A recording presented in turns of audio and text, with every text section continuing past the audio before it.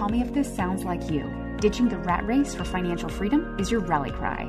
Shaking off the hustle and grind mentality for time freedom makes you want to do a little dance. Creating a life where your money makes more money for you, now that's your jam. Why figure all of this out?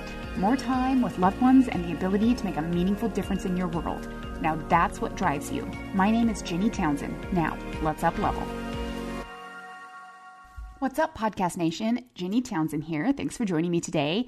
So we are going to talk about the 3 most important numbers in your short-term rental business as you grow and optimize and even scale.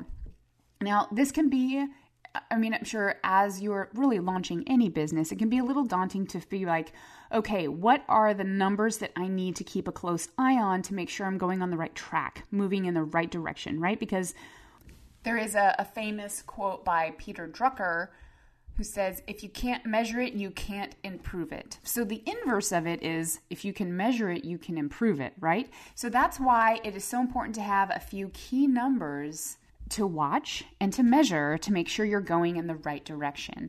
And these 3 numbers, I think of them as levers. They're 3 levers you can pull. Some of them, you lever up with one to kind of help you angle in and improve the other. And then once you're growing and moving in the right direction, you kind of just play them off each other to continue to optimize. All right, let's see what those 3 levers actually are.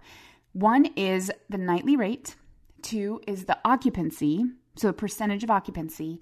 And then 3 is your rating out of 5 stars, your property's rating out of 5 stars. And so, like I said, they play off of each other and you can leverage 1 or 2 of them to help you with the third. Now, when you're first getting started, the most important number to pay attention to is your rating. So your reviews, but out of 5 star, your rating. When you get started, you have a nightly rate and you will have an occupancy rate. But people love paying for known quantities.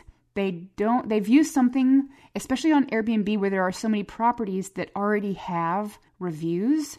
People view booking a place that doesn't have reviews as a bit risky. It's unknown, it's unvalidated, it's unverified. So as a result of that, people can't really charge a premium on a property that doesn't have any reviews. And did you know that if you have 1 or 2 reviews on your property, it won't show up on the Airbnb search engines until you have that 3rd review. So that is the magic number where the star shows up right next to your property, and then your rating out of 5 stars shows up as well on that search results page. So what I need to do when I'm figuring this out for new properties is I use the 2 levers of nightly rate and occupancy to bolster my reviews, because at the beginning, that's the most important number to focus on. Here's how we can play with the lever of nightly rates. Because you don't have the reviews to kind of back up your charging of a premium rate, I think it's important to give a slight discount so there is a little bit of an incentive for a guest to stay at your place versus one that is tried and true, has great reviews and all of that, that's been on the market for a while. So you can play with the nightly rate, bring it down just a little bit. I wouldn't bring it down to be the least expensive option in your area, because I have found that the lowest nightly rates typically go to people who are, there's always good people. This is a generalization, so I almost hesitate to say it on a podcast or it can be taken out of context, but I don't want parties on my properties, right? And I'm sure you don't either. And if you have some people come in and then they have a party on your property, they're probably not going to give you a 5-star review, right? They're probably not going to review you. And so I don't see the advantage of being the least expensive property in any market on Airbnb. In some other businesses, that is a strategic advantage, but I don't see the strategic advantage on Airbnb of having the least expensive property. But you can always do a little bit lower than average. So if you have a pretty comparable, like you see a listing in your area that's pretty dang close from maybe the size or the number of bedrooms or the style or maybe the location, Like if someone had it narrowed down between you and that other property, just make sure you're a little bit more priced advantageous than that one, okay? And then, so that's the nightly rate lever that you can pull. On the occupancy side, I'm sure you're like, there is no occupancy rate yet. How can you play with that? Exactly. But you can. There's always a way. What I like to do is I cap the maximum amount of nights guests can stay early on in my listing.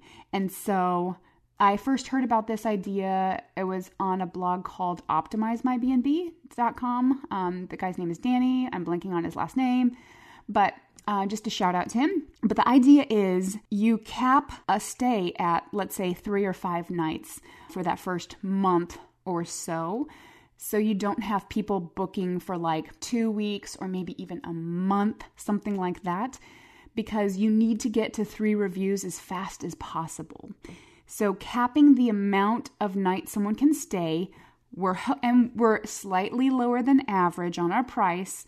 The hope is that you'll get a good number of guests that first month to kind of break you through that barrier of getting 3 reviews to be able to be the known quality on Airbnb in your area. Yeah? Okay. So that is the most important number at first, your rating.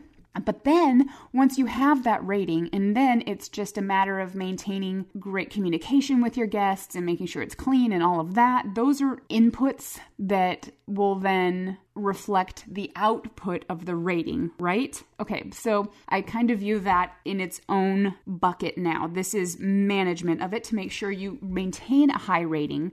But now let's move to profitability, because once you're a known quantity, we can start increasing the nightly rate. So the 2 levers we have to work with now are the nightly rate and the occupancy, because you already have your ratings working for you. As long as you maintain them as high as possible or do everything you can to maintain a high rating, that lever is already working for you. Then you just need to really worry about the other 2. Make sense? So going forward, it is playing between increasing your nightly rate and potentially sacrificing a little bit of occupancy, or do you decrease your nightly rate to increase the occupancy? So finding that sweet spot for your property in your area, and yes, there will be a little bit of seasonality to this.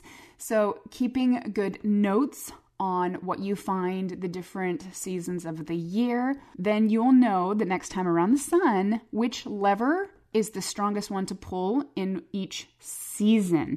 Okay, let me give you an example of what I mean by how we can compare the different levers. All right, let's say we want to explode our occupancy. We want to get that occupancy as high as possible, and so we lower the nightly rate. Let's say the nightly rate was $75 a night. I'm just going for simple kind of roundish numbers here, so I know that probably sounds low, and it is low, but that's the example. So we want the really high occupancy rate, so that's the lever we want to go up. So the lever that we pulled down is the nightly rate. So let's say we reduce it to $50 a night. Now, $50 a night would get us an occupancy rate in this example of 95%. So nearly 100% occupancy, okay? That would bring in $1,425 a month. So we achieved pretty dang amazing occupancy, but at the sacrifice of pulling down the lever again to $50 a night. And again, that total, $1,425. Now, let's say we want to increase the lever of the nightly rate and we're willing to sacrifice the occupancy, pull down that lever to see how much money we can make, how profitable we can be playing between these 2 levers, right? So going up from the base rate we had before of $75, right? In the previous example, we went down to $50. So let's go up to $100 a night in this example.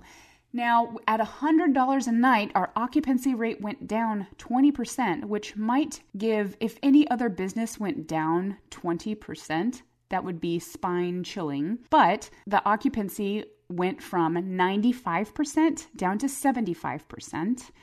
And so at $100 a night, we bumped up that lever. We were okay sacrificing the lever of occupancy, and that scenario would bring us in $2,250. So we're looking at between $700 and $800 difference. So by increasing the nightly rate, we were able to be more profitable by almost $800 month over month.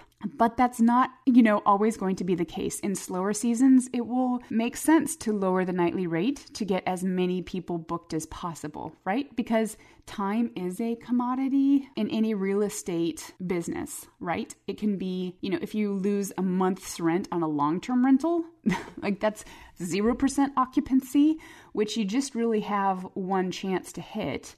It's like you either have someone that month or you don't. It's either 100% occupied or 0% occupied. But with short-term rentals, you play around there in the middle, and rarely is something 0% occupied. Like you can take something off of availability, or it can be, if you're in a very, very seasonal place, that may be possible.